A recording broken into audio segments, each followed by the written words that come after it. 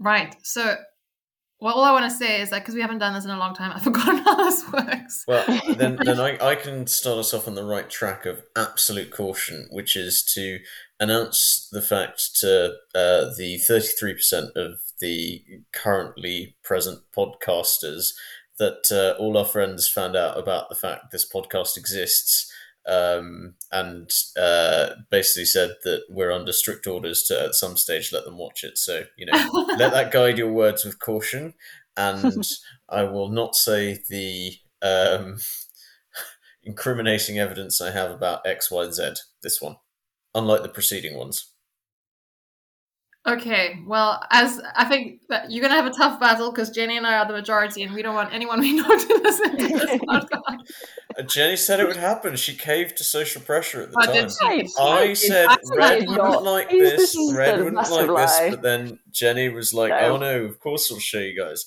And Jenny's my wife, so of course I agreed with her. So by some sort of social pressure inflicted mechanism, at some stage in the future, at some stage between now and 99 years' time, we'll have to let them see. No, Red, I did not cave. I have no intention of. Yeah. Although I think was it Nicola was keen to be a guest, so yes, that's true. Yes. And when we saw Vicky at before your visit, Jenny, she was like, "I'm not going to listen, but Ken likes Star Trek. Ken will listen." I'm like, okay.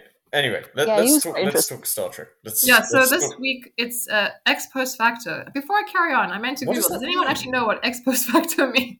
No. I feel like it means something legalistic, like convicted after the fact, but I don't know. Ex Post Facto. I think it's like fake news. No, it's an ex post facto law is the law that retroactively changes the legal consequences of actions that were committed or relationships that existed before the enactment of the law. So it would be like a law that I put in place after this podcast saying, Red, it was illegal for you to talk to Jamie because he's a hazard to humans. I'm going to punish you for the fact that you talked to him, even though it wasn't a law at the time. Yeah. Well, that's weird, because then I don't understand how it relates to the episode. It sounds fancy. There's legalistic things to it, and it's more that he's falsely convicted. Yeah, he's falsely convicted on sort of fake evidence rather than the laws change. Yeah. Well, let's keep that in mind as we proceed. But Jamie, are you ready to give us your 1 minute or whatever length that we never hold you to summary? Yeah, I feel like you do. I just think that this is the first episode in which Tom Paris encounters a circumstance that would actually encourage him to let his brain do his thinking for him as opposed to his balls. Is that your summary or a commentary on the episode? It's my summary, yeah. Enacted in a slightly odd space opera of A Streetcar Named Desire in some instances, and some of the looks and scenes that we're, I don't want to say subjected to, but that we see in this episode. Well, yeah, I guess we're going to dive into it, but he is quite early Tom Paris in this episode, but he also, I think, does some things that redeem or show that he's not all. Oh yeah, no, absolutely. Tom Paris has done nothing wrong, to quote. I think it's Colin Jost in one of the Saturday Night Live things that he and Michael Che do. Anyway, before we dive into like the review of the episode. I did also listen to the podcast, but not just two things. But did you find, maybe it's because I take notes, but this whole it was the first time we've had an episode where they do all this flashbacks and memory drops and whatever. So the storytelling is a completely new structure, and it was also like a detective story on top of that. So I felt like I had to really taking notes was kind of a struggle. Or it was like a bit like the last episode, I was like, okay, I'm finally into this. I'm not going to be so detailed. And I went really quickly this time. I had to keep pausing, making sure. I didn't quite know how to describe all the flashbacks, but yeah, maybe. Well, no, but I actually enjoyed it. I thought it starting on a black and white of a dramatic scene in that way and then to Tom sort of so for our listeners, such as they are, if they ever Or one of them. exist. The first scene starts with a black and white first person perspective of someone being murdered, which Tom Paris is in the middle of effectively living. This scene in black and white from the perspective of someone who, once he comes out of this, we find out cerebellum chip induced trance, he is on trial for the murder which he experiences being committed on this theoretical person, and that becomes the central premise of the episode, that he has been convicted on this strange planet of murdering a man and is being subjected to the punishment which murderers are subject to on this planet, which is every 14 hours a memory chip that they have in their brain makes them relive the moment of the murder from the perspective of the person being murdered. Yeah. And that, I think, is I think that's a horrendous punishment, actually. But it's also a really dramatic conceit to start the episode with. I mean, it's very unusual to start that black and white image, and you're seeing Tom from the perspective of someone else, and he's like obviously having an affair, and this guy's like upset, and ultimately lands up, in this one, you see Tom murdering this guy, and as you say, then you find out he's been convicted of this crime, and his punishment is this unusual punishment. But just the whole black and white thing, I mean, I thought it was, I don't know a lot about film, but it comes across as very like film noir. So it's like a very specific genre of style that they're going for there, which also is kind of different. What was that famous sort of comic strip that was always black and white city, rain pouring down? Was it Sin City? There's a lot of that sort of feel to a lot of scenes in this, with the sort of dramatic. Yeah, I think a lot of the references go over my head, but definitely it's based on something very specific. Hang on. Yeah. Jen, did you watch Sin City out of interest? Nope. I've never seen it. I feel like I knew someone who was absolutely obsessed with it. Sin City is probably based on something that came before it. So neo-noir, Frank Miller's Sin City, yeah. Okay. But yeah, Jenny, what did you think of the punishment?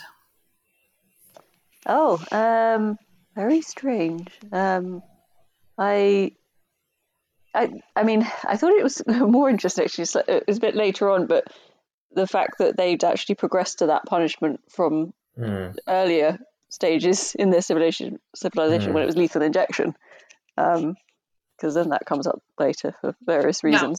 Yeah. And I was like, interesting that that's the sort of thing that they progressed to, because I mean, I guess we only see the impact on Tom, and he's sort of an alien physiology, and maybe it's much worse, but it's basically torture. But don't you think, I mean, when you say progressed, do you mean progressed as be kinder to the criminal, or progressed as in deter crime stronger? Yeah, I mean, I don't know. That's it. Just made me wonder. I was like, that's interesting. It made me want to learn more about their this alien's legal system, I guess, because I was like, interesting. So they were doing lethal injection, and then they moved to this sort of weird messing with people's memories, which in Tom becomes a form of torture. But as they say, it was not intended as torture. It was supposed to be just punishment. And then that makes me think about the difference between punishment versus torture. Like, that's kind of hard one to define. Anyway, they were my general thoughts on it. On the Delta Flyers podcast, I think they had a comment at this stage, which they were kind of saying they found it kind of weird that he's being sentenced in what essentially looks like a therapy room or therapist's like office or something. Because when they like pan out and he's lying on that chaise longue. But I was like, to me that made perfect sense, because it's like a psychological punishment. Like the treatment or the punishment is just psychological punishment, not like prison punishment. So I thought that was for me, I actually quite like that kind of setting. Yeah, it's interesting you say psychological, but then how much is he reliving it? Because he's actually being repeatedly stabbed over and over again, isn't he? Only in his head. Well, this is the thing. I'm like, is he actually feeling it, or is he feeling the knife in his stomach? Or is he viewing it? It's not a chip, actually, memory chip. It's the it's memories that have been implanted, I think, and it's well, maybe it's a chip, but it's Mm. he's reliving the memories of the moment. I don't think he has a physical. Yeah. And the moment, just in case we haven't been specific enough for our viewers, plural or otherwise, is of the scientist who's murdered, coming home, being greeted by a dog, and that dog will be important. And then going into the next room, seeing Tom Paris with his wife in a passionate embrace, then some accusations flying, the individual turning around to leave, and then a slightly hazy fumble, and then an image of a knife basically poking out of himself and him lying down and dying, which is a bit unclear, but certainly puts Tom in the frame of someone who's likely the murderer on prima facie circumstantial evidence. But Tom is adamant in the very from the We're very gonna first get scene there. that We're he's gonna get innocent. there. Yes. So yeah, after we find out that Tom has being convicted and this punishment has been applied, the next thing we see, we're in sick bay with the doctor and Kez, and we can see she's still interested and committed to her medical training and everything. But the issue of the doctor's name comes up again, and they have that kind of interesting conversation because he's like, well, I asked the captain, and she's like, why don't you choose a name for yourself? And he really struggles to see how he, as a hologram, can choose his own name, which See, I have some sympathy for that intellectual position. Yeah, no, it's just kind of when you watch the whole of Star Trek millions of times, you sometimes forget he was kind of just this constrained holographic individual at the beginning, early on in the series, where he's like, I can't choose a name. Holograms can't choose. We just program, blah blah blah. And then she's like, can't you just pick a name from your database? I like when he chooses a few, and I did like the little nod to the original series when he's like Dr. Spock. No, I recognised Galen as well. I wondered whether that was. Was it Reed Galen? No, not Reed Galen. Dr. Galen. I heard that. Hang on, he must be in another episode. But I like the analogy they make there with Kess. Is like, well, yeah, but how different is that to because if we were choosing a name, we would just access our database of memories of names we already know and decide which one, or you can just make one up based on letters that It's a little bit like just accessing your many programs, isn't it? However, I have a different perspective on this from both of you, and this is because whilst I understand everything you're saying, it's not actually typical to choose your own name. No, we know that. I know that you know that, but new information. It's nothing, and I actually find that quite an interesting sort of challenge to present a hologram with no sort of. And thank you for laughing at me about the fact that you know it. But it actually, when you think of it, it adds more depth to the dilemma facing the good doctor. I guess kind of what you're saying is that if he was an AI model, he would be trained on everything of the thing, and none of that training would include the examples of humans naming themselves in a sense. Yeah, and very few. Exactly so. And also, if you keep laughing at my take on this, I'm not going to tell you who Dr. Galen was. No, you're very excited to tell us. I'm not going to tell you. We were laughing at the prime example of your mansplanation with Red and Jenny.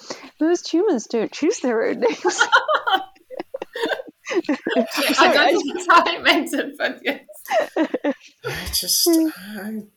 I have trouble with terms like mansplanation, but I know. I'm just at some stage maybe you can mansplain it to me. Mansplain who Dr. Galen was, please. Only if you mansplained me how I could do that without it being mansplaining. Well, I don't know the answer, so anything you tell me won't be mansplaining. And she asked for the answer. So Dr. Galen is the character who I'm pasting in the link there. But if you truly wish to know, I believe that he was Jean-Luc Picard's archaeology instructor at Starfleet. So the most renowned Federation archaeologist of the 24th century. Among Galen's best works were his studies of the Kurlan civilization. Yeah, but is a Galen who's a doctor? I think probably that's he is a doctor, yes. But that is the reference that is being noticed, because I think Spock was not a doctor either. Yeah, in terms of a medical doctor. No, because I'm actually reading the creation of the Star Trek. Yeah, he's not a doctor, but he's a science officer, I think.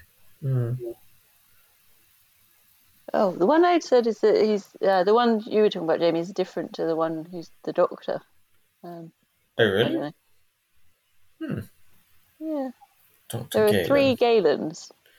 Unbelievable. A notable doctor, a Federation archaeologist, and an alias used by Jean-Luc Picard. Oh, so if I click on that, what do I get? I want a picture. Anyway, this can't be great listening. So Yeah. and no editing. Lead us, Red. Lead us. So then we saw the Doctor and Cares, but then they get a comms from Janeway who says there's an injured crewman on their way back to Voyager, and they don't know if it's Kim or Paris because they were both. But there's only one. There's only one, exactly. Yeah. So the next thing we see is Kim in sickbay on the bed. Is that what it's called? I think there's a more technical name. Medbed? Medbed? I know they call it like a clamshell when the clamshell is closed or something. You know, when they have that like the sensor that goes over the person in the bed. But just saying bed seems a bit strange. Yeah, the medical bay. In the medical bed, yes. And Kim is kind of like a bit out of it. He's like, they made me leave him behind. So he seems very distressed about that. And Janeway wants to know what happened to Paris. And Harry starts to tell her that Tom has been accused of murder of Tolan Wren. So now, when I watched this series, I always assumed Wren was spelled W-R-E-N because that is a bird, right? Yes. And they had that feathery headdress thing. And I was like, oh, that's clever. But in the, like, if you look online, it's spelled Wren, R-E-N. Oh, really? So maybe I was overthinking it. I mean, they presumably don't have the same alphabet, so... No, I mean, it doesn't have to, but, I thought that was kind of a play on the look or something. But yeah, Tom has been accused of murder of Tolan Wren, an engineering physicist on the home planet of the Baneans. And then, as Harry is beginning to explain, they kind of melt into this flashback where Tom and Harry are back on the planet. And they get introduced to this physicist, and he offers to help them. He has some expertise that he can help them get back to Earth faster. I honestly didn't know what his expertise was. Yeah, it just seemed like they had a bit of a malfunction that he offered to help them. And he's introduced by the Chancellor as the person who's designed the last few generations of ships, keeping them one step ahead of this unspecified other group, whose names I actually struggled with. Can you voice the names? Numerians. Yeah. Okay. Yeah, because at that point we do get a hint about this conflict, I guess, between the Baneans and the Numerians. Anyway, this physicist Tolan invites them around to have dinner with his wife, and then they can work on this after dinner. But even the way, so then we have that cityscape of the alien city. I always like it when we have those, even if they just paint it on a cardboard. I don't know. To me, it kind of looked. I've never actually seen Seattle, but for some reason, it reminded me of a futuristic Seattle. I can imagine Frasier living there. Yeah, that's such a good call. And then next thing, we in Tolan's apartment with Harry and Tom, and we meet. I don't know if it's Mika or Mika, but that cute but ugly little dog. Yeah, I mean. How do I feel about the fact that on the far side of the universe there are canines that look exactly like our worst canines? That dog was a key character in this episode. So Okay, it's okay if they're dramatic mechanisms. No, that's fair enough. But also a very... I don't know, do you guys get a Streetcar Named Desire vibe off the femme fatale lady who's the Liddell. Apparently far younger wife of the physicist, Dr. Wren? Again, I think there's a lot of references that were passing me by because this is on the podcast, they did say this is the director or the writer. It was a homage to detective fiction or something. That's why. And so, often she's behaving in a way or acting in a way or turning her head in a way. I mean, she has this kind of enigmatic quality that I think. But when I saw A Streetcar Named Desire, it was in the theatre, so I don't know if I... Yeah, I do. It doesn't. She doesn't remind me of these as the two female characters in that. But I can see the Hercule Poirot type sort of what this episode is all about, that investigative element, which I like. And Tom is obviously instantly attracted to her. I mean, of course. It's sexual attraction on first sight. And when I also really like that drinks cabinet that she opens. Yeah. Oh, yeah. So stylish. That was very cool. But the look that Harry gives Tom when he's like mixing a drink there or whatever, it's like, don't you start, or don't you even think about it or something. Yeah. Very clear look. What are you looking at? Not the same thing you're looking at. And then, what are you looking at? Anyway. But then they're having dinner, and like a bit of the backstory emerges, and it seems like Tolan has been neglecting his wife because he's been so focused on his like work in the war efforts, and so he's like saying, "Oh, she's much more sociable, and I don't pay any attention to her." So it's kind of leading up to this dangerous situation, I guess. Then we kind of back in sickbay again, and back to Harry. Well, yeah, and he's kind of explaining that after dinner, Tom got bored and went to spend time with Liddell, and that he knows that Tom saw her again the next day, which I think is kind of key. And we find out that Harry was interrogated and kept for 2 days, which probably explains why he's so dehydrated and everything. So Janeway orders a change of course to the Banean homeworld. Yeah. Anything to add before we go to the ready room? Does she appoint... oh my goodness, I'm Neelix. having... No, you wouldn't appoint Neelix anything. If anything, you'd fire him out the torpedo bed at the first opportunity, in spite of the fact that he repeatedly misreads the situation in terms of giving Janeway the pestle context of the Nymerians. No, I was going to say, does she appoint Tuvok as her investigatory officer at that stage? And does I didn't Tuvok make a note. I can't remember because all I made a note was that they're gonna head towards.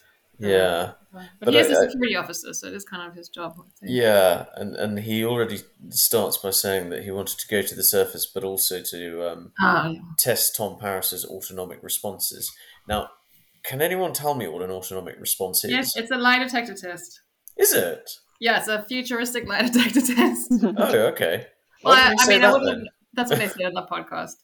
But so I guess you don't want to spend much time on the scene with Janeway and Neelix where he doesn't give her very much advice. In fact, Larsa says he normally just runs away from them when he sees. Yeah, when she says, "So what can we expect when they try and intimidate us?" Well, I'm normally gone by the time that they try and intimidate you. Ha ha ha ha! And he literally receives a look that could have melted plasteel. He's not very helpful at this point. But it's just later on, I think he's a bit more helpful when he's describing the responses of them. I don't know if it's Naimuri or anyway. Naimurian. Naimurian. Nimuri. And then there's a bit of mystery there because they behave in a slightly different way to what he was expecting, which we find out later there was a reason for that. So, but earlier on, he doesn't seem very helpful. No, you probably just gloss over that bit. He ends by saying they're a covert society, which I don't know how to really interpret that, to be honest. But at that point, I think Janeway is summoned to the bridge, and they've picked up a Numeri ship, but it's only a tiny patrol vessel. So again, this is, this is the first clue that maybe things aren't as they seem in hindsight. But Janeway explains that their mission, and the Numeri just gives them a warning saying, "Well, you're entering a war zone. Enter at your own risk or something." And then Neelix is suspicious because he's like, for Numeri people, that's positively friendly. That's so friendly, yeah. It's like, watch out, but, on your way. But on your way. So we're back on the Banean home planet, and Tuvok and Janeway are meeting the science minister. Sorry, I made a comment about the headdress, but we've already... Oh, that one guy... In that one headdress, I think I saw guinea fowl feathers. So again, I was really taken with these headdresses. And were they headdresses, or is that supposed to be their actual skin? Yeah. It's their hair. Because Tom Paris was seduced by someone whose hair could be guinea fowl feather. Yeah, I thought that was very open-minded of him. Yes. But open-minded. You're definitely not calling him, I'm trying to think of a polite way of putting this, at all loose. No, open-minded. Okay. Okay. So at this point, Janeway finds out that Tom has been accused and punished. And so Janeway's like, what form of punishment? And then they describe they have the last memories of the person that they murdered implanted in there. Well, or they have to keep experiencing them every 14 hours or whatever. Maybe it's different for. And then Tuvok wants to know how.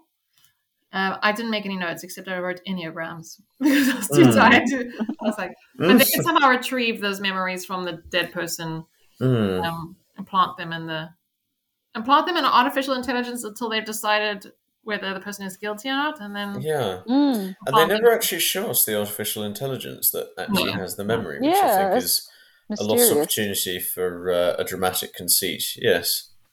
So, this whole memory.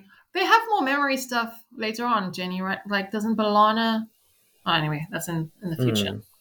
But this whole being able to wipe memories or share memories in Star Trek. I think the whole process, I mean, Tuvok mentions it later on where he's like, well, any technology is subject to risk of being tampered with. And I'm like, that process they describe, I feel like there's a lot of possibility for tampering. My goodness, They're going to extract memories from a dead person, someone already dead.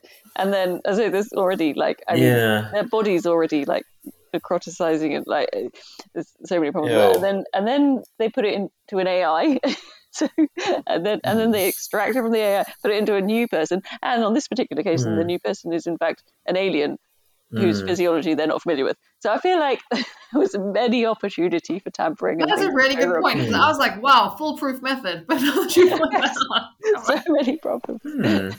So many problems. So the next scene, we are in, I guess, the holding cell. I don't know where Tom is on this planet, but we see Janeway and Tuvok with Tom. And I had to laugh, and then Tuvok just comes like straight out with it. He's like, Lieutenant, did you murder Professor Wren? Like, just no beating around the bush. Straight, both barrels, middle stump Yorker.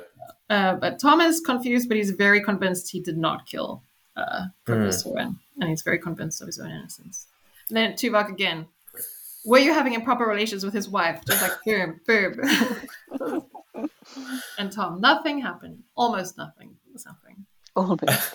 And then you're like, I mean, did he come out with the Bill Clinton line? I did not have sexual relations with that alien woman. Yeah, that's... well, actually, in the end, he is right when he says almost. He does say nothing happened. Well, then Tom flashes back to, like, the evening, I guess, of the murder. Oh, no, not the murder, sorry.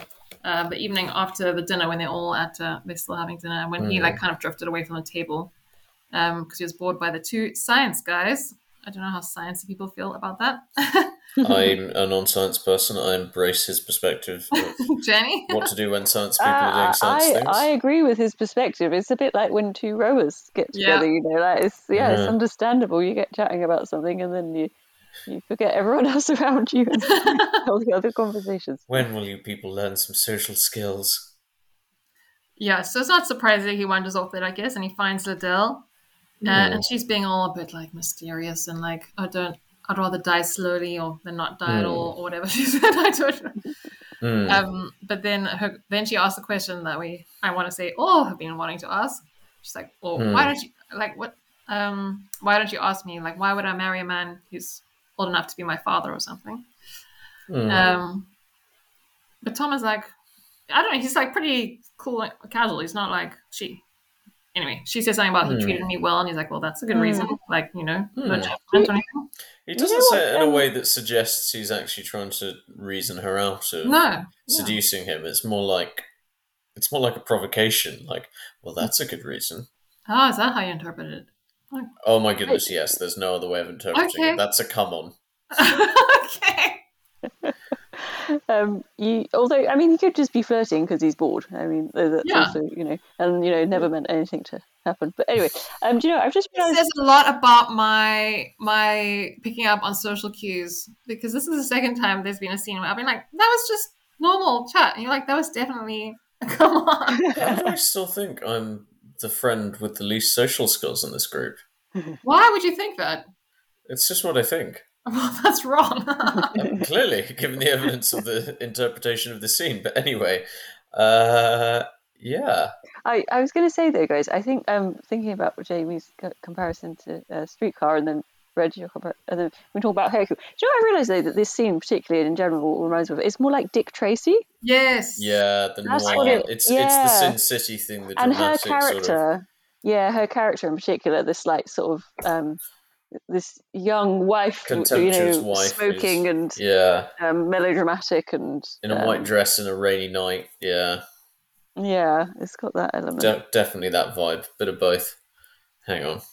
Yeah, I mean that definitely resonates. Again, I didn't watch a lot of this type, but I must have come across Dick Tracy. I mean, I know it kind of, so that makes a lot of sense. But she seems very mysterious and flirty, is what I wrote down.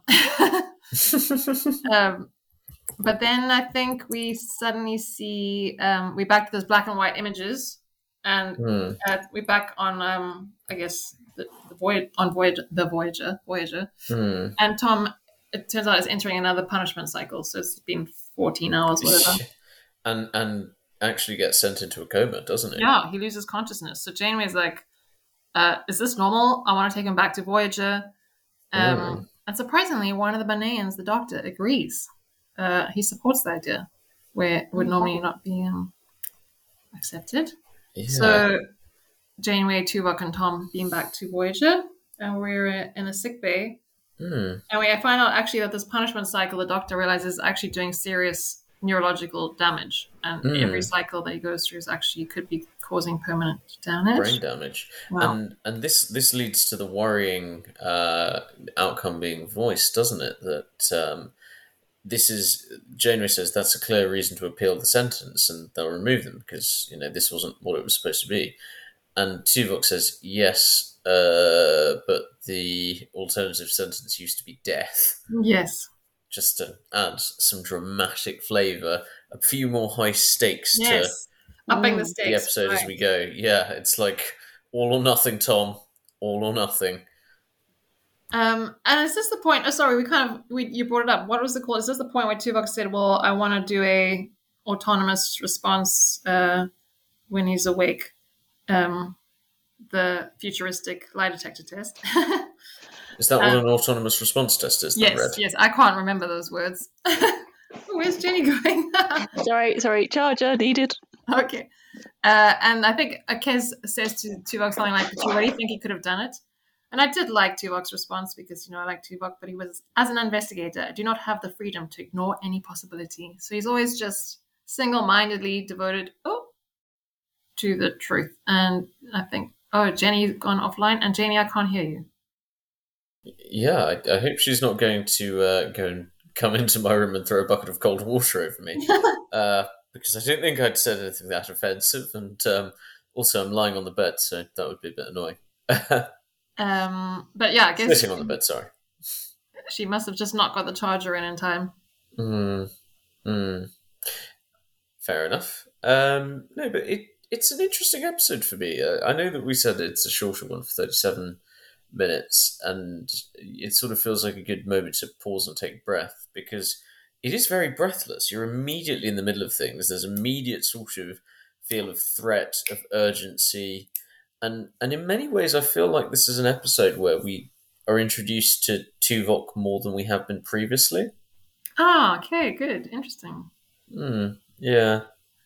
Oh, welcome back, Jenny. We didn't move on. We just paused to take a breath. That was very quick to get reconnected. But we're just wrapping up a scene in a sickbay where, Tuvok wants to do the lie detector test on Tom. And they're kind of saying it's a really difficult position because we find, well, obviously he's been identified from beyond the grave by the memories of Ren. But we also find out that his wife testified against Paris in the trial. So I was like, oh my gosh. I mean, I don't know why I found that shocking. But it sort of makes the evidence against Paris seem all the more compelling if we didn't know that he's part of the crew and therefore never does anything wrong. So it just makes him in even more of a jam, that old rascal. Yeah. Wanted for murder. That old womanizer. So I think, at this point, Tuvok wants to return to the surface to continue his investigation. And then the next thing we see, we have that scene with Tuvok and Liddell, where she's still being very enigmatic in a ballet outfit, in my humble opinion. Yeah, she never wears really clothes that aren't for seduction at Yeah. any stage of this episode, or at least,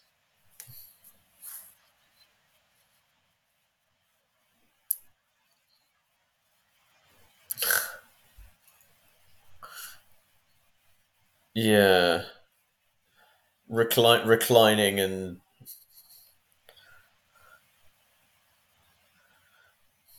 trying to raise the tension to seduction point at any given moment.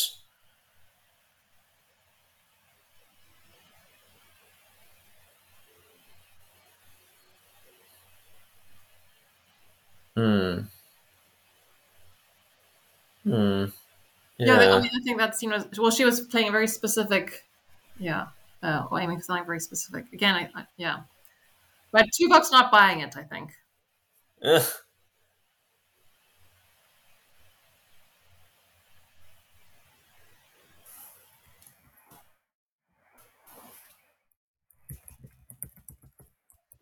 Yeah. I mean, it's telegraphed. It's not subtle. Yeah, well, they're not gonna. If this is an homage to the genre, they're probably not gonna change it around. But I think the thing that bumps up or bumps against Tuvok the most is the fact that she's claiming that she decided to leave her husband after meeting Tom Paris, even though Tom Yeah. Paris was going to leave the planet in a few days' time. So Yeah. Tuvok, that doesn't seem very logical. Maybe for emotional, passionate people that would be logical, but he's like, that doesn't make a lot of sense. Yeah. He doesn't seem convinced by it. He's very explicit. That seems dubious and Yeah. cold blooded.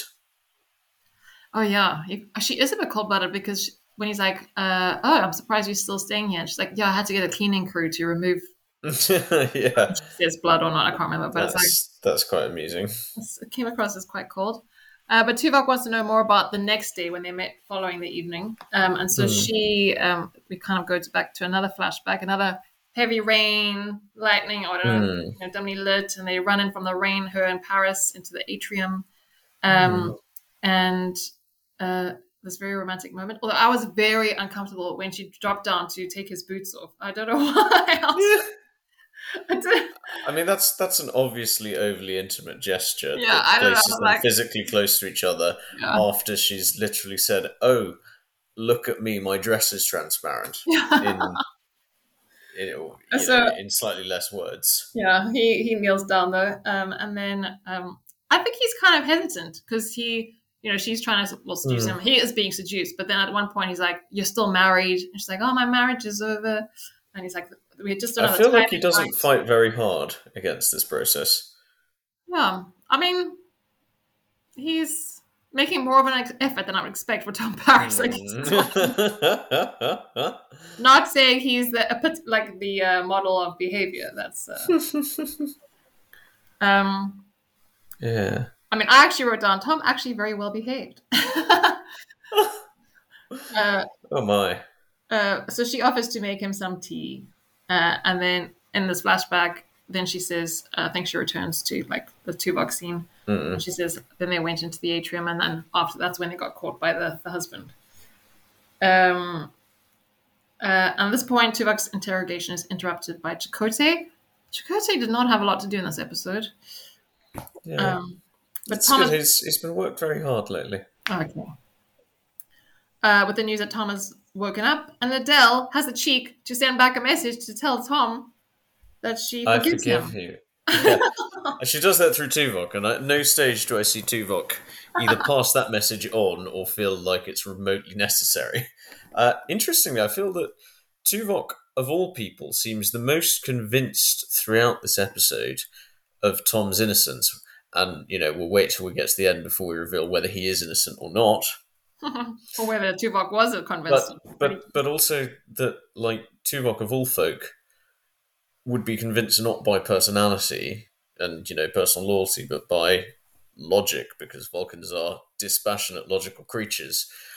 Um, yeah, and that's a really interesting facet of this, because we would think that as observers in this episode, at one remove from the action, we would be looking at the logical facts and finding in a particular direction, but the facts as we're presented them point very clearly at Tom Paris's guilt, if one assumes his moral weakness and his being someone who would throw away an entire Starfleet career at the chance of an affair with an aging physicist's wife who he's never met before and is going to leave the planet in 2 days.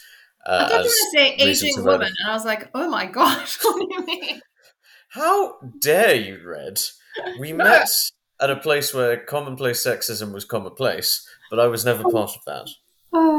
Apart from when you people discriminated against me, but that's a different question entirely. But yeah, you did spark. I mean, I think you're right. Well, because I think we prejudging Tom in a sense based on the fact that we know he wasn't a penal colony. We know that he's like a womanizer. So you're like, well, I guess this could have happened. Whereas Tuvok might not be presuming he's innocent, but he's not assuming he's guilty.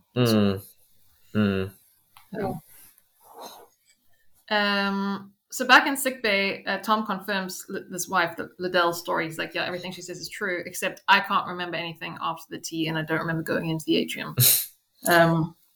Tea is a strong drink. Non-Brits can't take it. And I'm sure everyone at that point watching is thinking, well, he must have been drugged. So then they have that question, like, did you find any, like, Tuvok to the doctor, were any narcotics? And I was like, no, there's no record of that. And then suddenly the ship is under attack from the Numeri. So... Yes, here they come. But the timing doesn't really make a lot of sense because Janeway's like, why are they... Why now? Yeah. They've been there for ages. What's provoked them? And then they handle them with this kind of fancy move. Do either of you want to explain what happened there?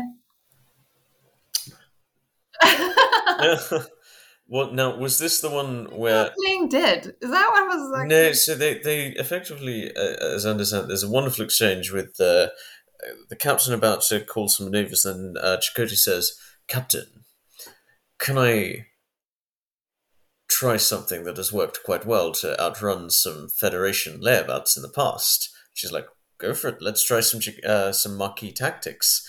And they effectively then fire the engines, so it appears that they are in deep trouble, causing the encroaching Nymerian ships to attack over-aggressively in a way that leaves them exposed. And then they blap their cat in their ass.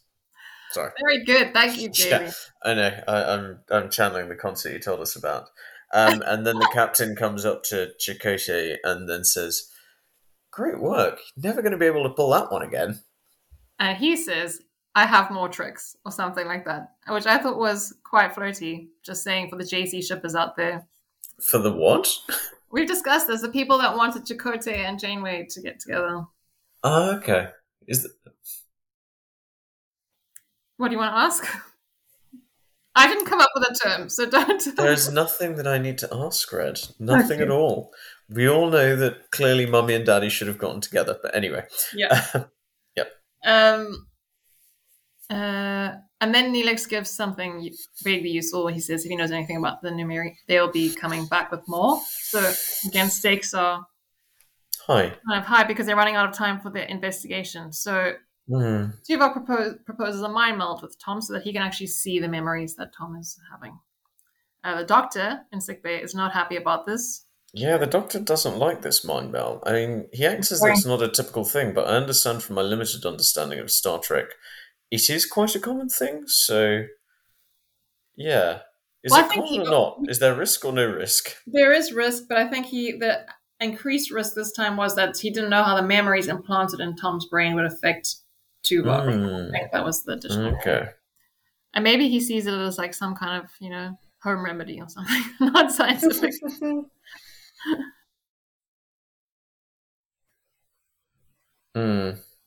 Yes.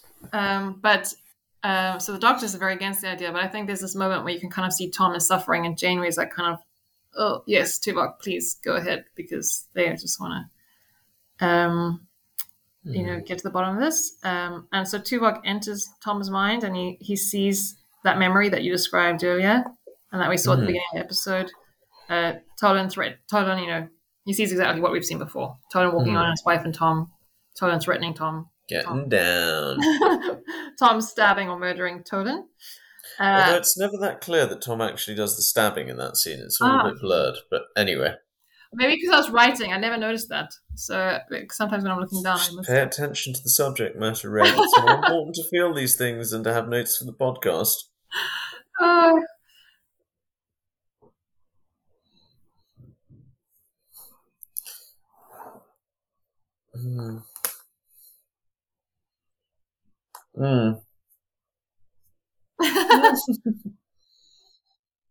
But it turns out he witnesses other stuff.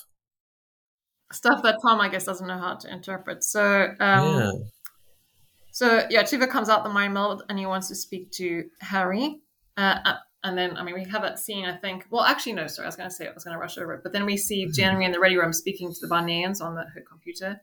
And it seems like she's trying to still convince them to, or appeal their, like, punishment and change it to something else. Because I guess she's saying Tom can't handle it, so he's too sick. So she wants to send him back to the planet so they can undo it and consider another punishment. I don't know. And they want to send him by shuttle because he's too sick to be beamed back to the planet. But this is actually all kind of part of a trap, because the next thing we see, Tom and Harry in the shuttle, and they're kind of having some banter about women. But again, but that's actually quite a meaningful bit, because Tom accuses Harry of this all being his fault, saying, "Oh God, you're supposed to be my conscience. You let me get into a situation where I'm paraphrasing, banged a physicist's wife and been done up for his murder. If you'd only sort of stepped in, I wouldn't be in this shit." And Harry, I think, does the Star Trek equivalent of saying, "WTF, you literally banged the guy's wife and are in a situation where you're accused." Why are we saying banged? It's funnier. Bang, bang, bang. Spent time together. Yeah. Is this a little bit like that episode of Carrying Up the Khyber where they're using tea as a what's the word, synonym for tiffin? Well, he doesn't remember. So they're using as a synonym for banging. He doesn't remember anything after the tea, so that brings up a whole other issue. But she claims that they were talking for that period of time.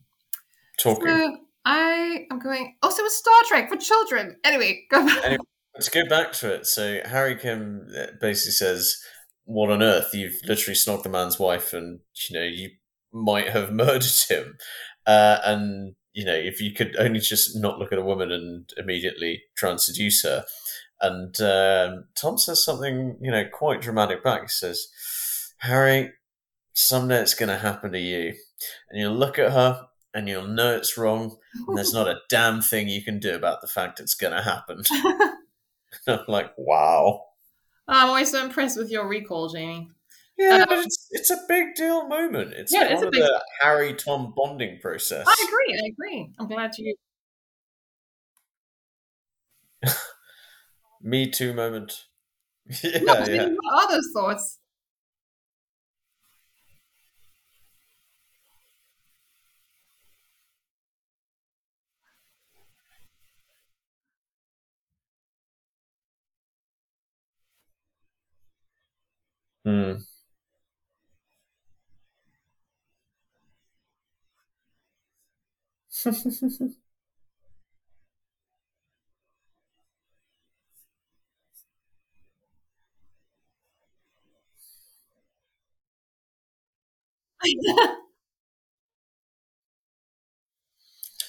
No, Jenny, there'll be nothing you can do to stop it. All right. Yeah, that is a very good point about the frequency, because Tom probably uses that kind of excuse all the time. He's like, "There's nothing I can do to stop it." As if, yeah.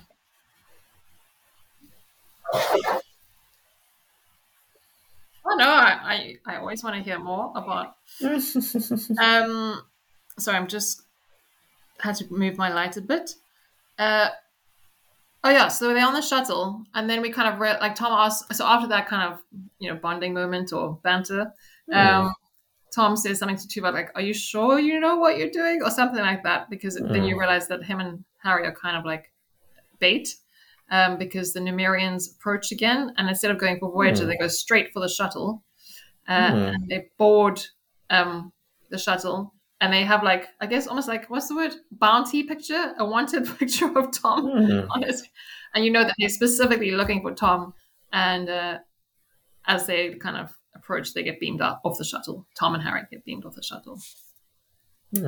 So something fishy is going on. Janeway was pretty fierce when we were back on the bridge, and she's having that conversation with the Numeri guy, when she's like, you must give back us our shuttle. It's being like rigged with explosives. I thought she was quite fierce. I mean, she's not going in there to take prisoners. Yeah. At this, and we kind of realize, we find out it's probably 7 hours until the next Tom cycle, punishment cycle, and Janeway's like, well, that should be enough time to clear things up. And she hands over to Tuvok, saying, this is your show now. And we have our... Yeah, go ahead. No, it's just good. And I'm like, at this stage, like, I mean, okay, yeah, granted, you've captured a bunch of Nymeria who were trying to kidnap Tom Paris, but what makes you so sure you're going to be able to prove his innocence? I mean, I know you've got Tuvok super brain, but still. Jamie, Tuvok relies on a very ancient method. When he says, when I say ancient, I mean 150 years old. With your permission, I would like to invite all involved parties to meet at the scene of the murder in 2 hours. I mean, Hercule Poirot. Yeah, Jenny, why aren't you in here sort of boosting up the Poirot connection? Yeah, because, well, at this moment, obviously, was very thrilled at the Poirot Murder, She Wrote connection. I was like, yes, we're going to have that scene where, you know, like, is it you? Is it you? Is it you? I mean, I think we're all pretty clear that is her name Nilla? Adele, yeah. Adele. I found it really hard to remember her name throughout that episode. I mean, I wrote it down. That's probably need a post-it note next to my computer with names of people next to my personal descriptions of them. So, Jenny, I don't know how you felt when you heard that line, but I was like very excited.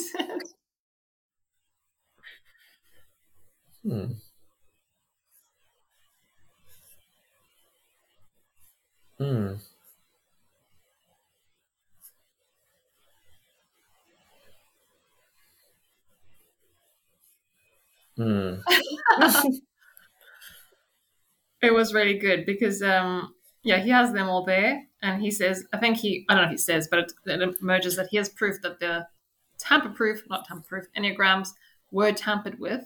So there are a couple of key pieces of evidence. They start with like the height. I think he makes Paris. I mean, I don't like this element of the show. I just think they could have made it about anything apart from, you know, murder is a short ass, Tom's not. Please remind the listeners how tall you are. No. Okay. The second was that Tuvok had noticed that the professor had been stabbed in exactly the right place to reach his heart, so the killer would have to have some knowledge of anatomy of the Banean. Where does he say the heart is on that species? I don't know, between the second and ninth rib. No, Jenny, you go. Nice. Nice. And then he also saw those symbols, which Tom had seen across those images, but just thought they were a normal part of this Enneagram process.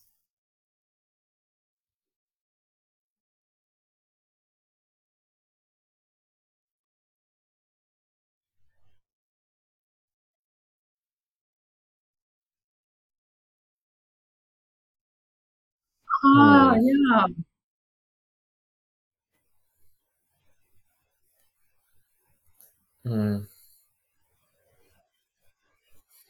Yeah.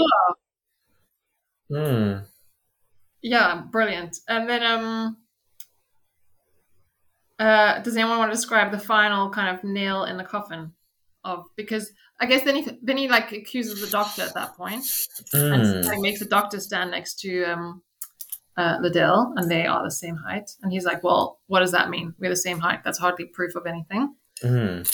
And then we have the star of the show. And he's like, you're forgetting about another witness that was here that night. Can you let her in, please? And the doctor goes to the door and lets in little Maki or Naki, and she's obviously very excited. Oh, because he's just said, "I've never been to this apartment before in my life." We know that the dog loves him. Loves him. We know that the dog hates strangers, so when the dog acts very excited to see him, we're like, busted, busted. Yeah. But we haven't actually gone over some of the detail of the why. We've got the who. We know a little bit about the how, but the why it transpires was they were looking to use the engrams onto which the memory punishment is grafted as a way of transferring the information that the scientist who was murdered was compiling about the next generation of ships for that planet to use against the Nymerians. And that was why there had been multiple attacks on Voyager at any time at which Tom Paris was potentially kidnappable, because they were trying to get hold of Tom Paris to nick the ship designs. Although they never really say how they managed to bribe Adil and the actual murderer to do that, or why. Well, it was just left as a done deal that had happened, and over to you guys. Probably a bit like in Dick Tracy. yeah. But yes, no, that's a really good point. The why.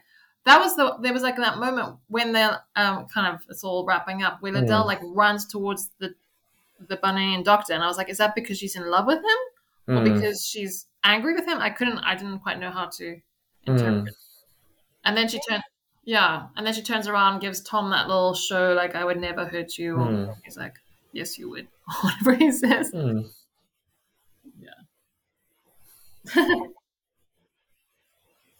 Exactly. And then we end, I think. Oh, I did make this little note because I said the final image of the scene is just Janeway looking around at a crew, looking very proud of everyone.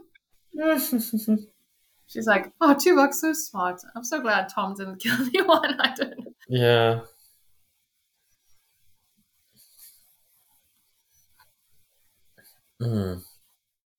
Oh, which one? Oh, yes. Is it the one where mind melts go bad? Yeah. But I also do quite like the moment at the end of the episode where Tom Paris tries to forge a bond with Tuvok. Yes. The manly, I know you, pal. And so we wrap up. No, you don't. This was just me doing my job.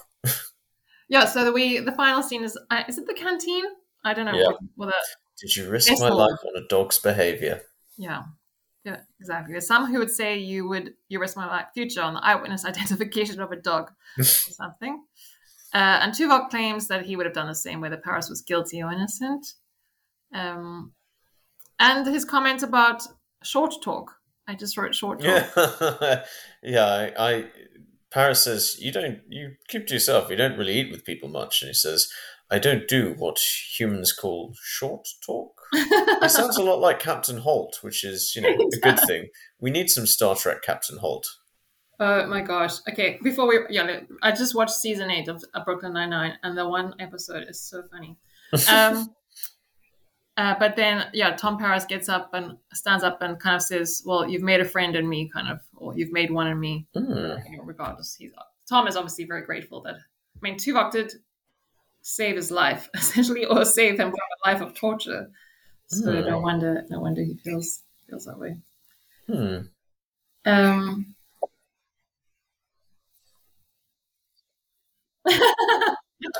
Tom Paris does it by having sex with their wife. Sorry, what you said, I meant.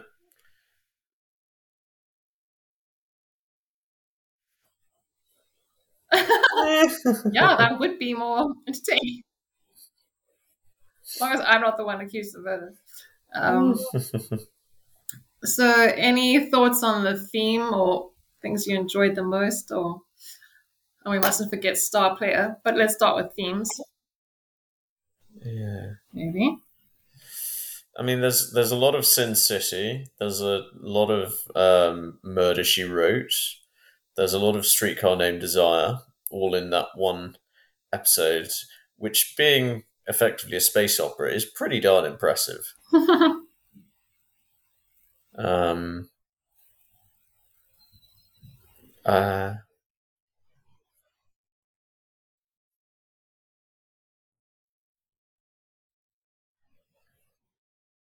hmm,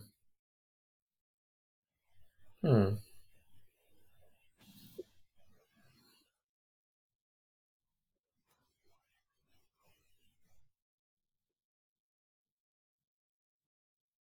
hmm,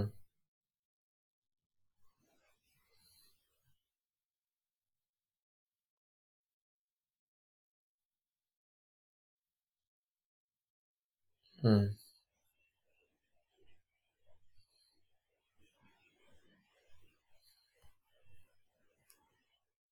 hmm,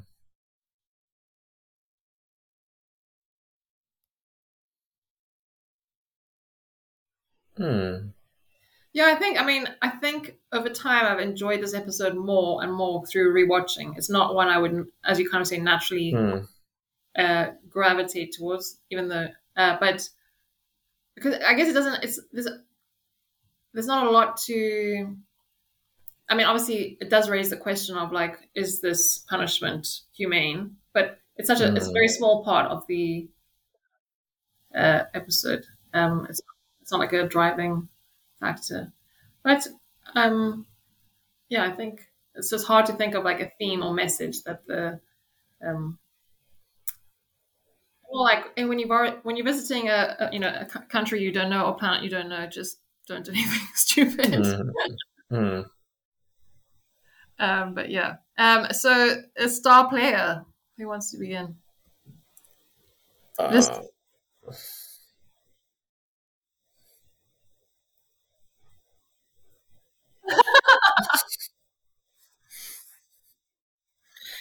Good choice. I think that's Although very the dog saves it by liking a murderer, which is the only thing that sort of makes me pause in awarding my star player award to the dog as opposed to Tuvok to annoy Red. But the dog has some weird morals if it likes a no. murderer. Well, the So Tuvok is from. so I'm gonna go for actually no, I'm gonna go for Chakotay and giving away marquee state secrets and everyone loving him for it. Chakotay for the win, It's closely okay. followed by Tuvok. Nice. I like this because I think we're all gonna have a different one. Obviously, not just because I like Tuvok, but I think he was the star player. Honestly, Reg, we mustn't be obvious on this podcast. And I love that he was playing Hercule Poirot, another favorite character of mine.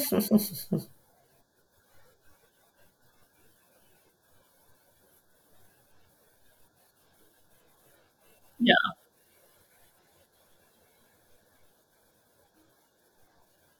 I'm sure he will. So Mm, he's like Jessica Fletcher, Hercule Poirot, all in one, and those are other favorite characters of mine.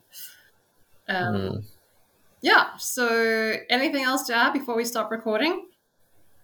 I, I, I think we've nailed pretty much everything going on this one. Not unlike Tom and any single woman he finds in Okay. this episode. But On sorry. that note, we shall end.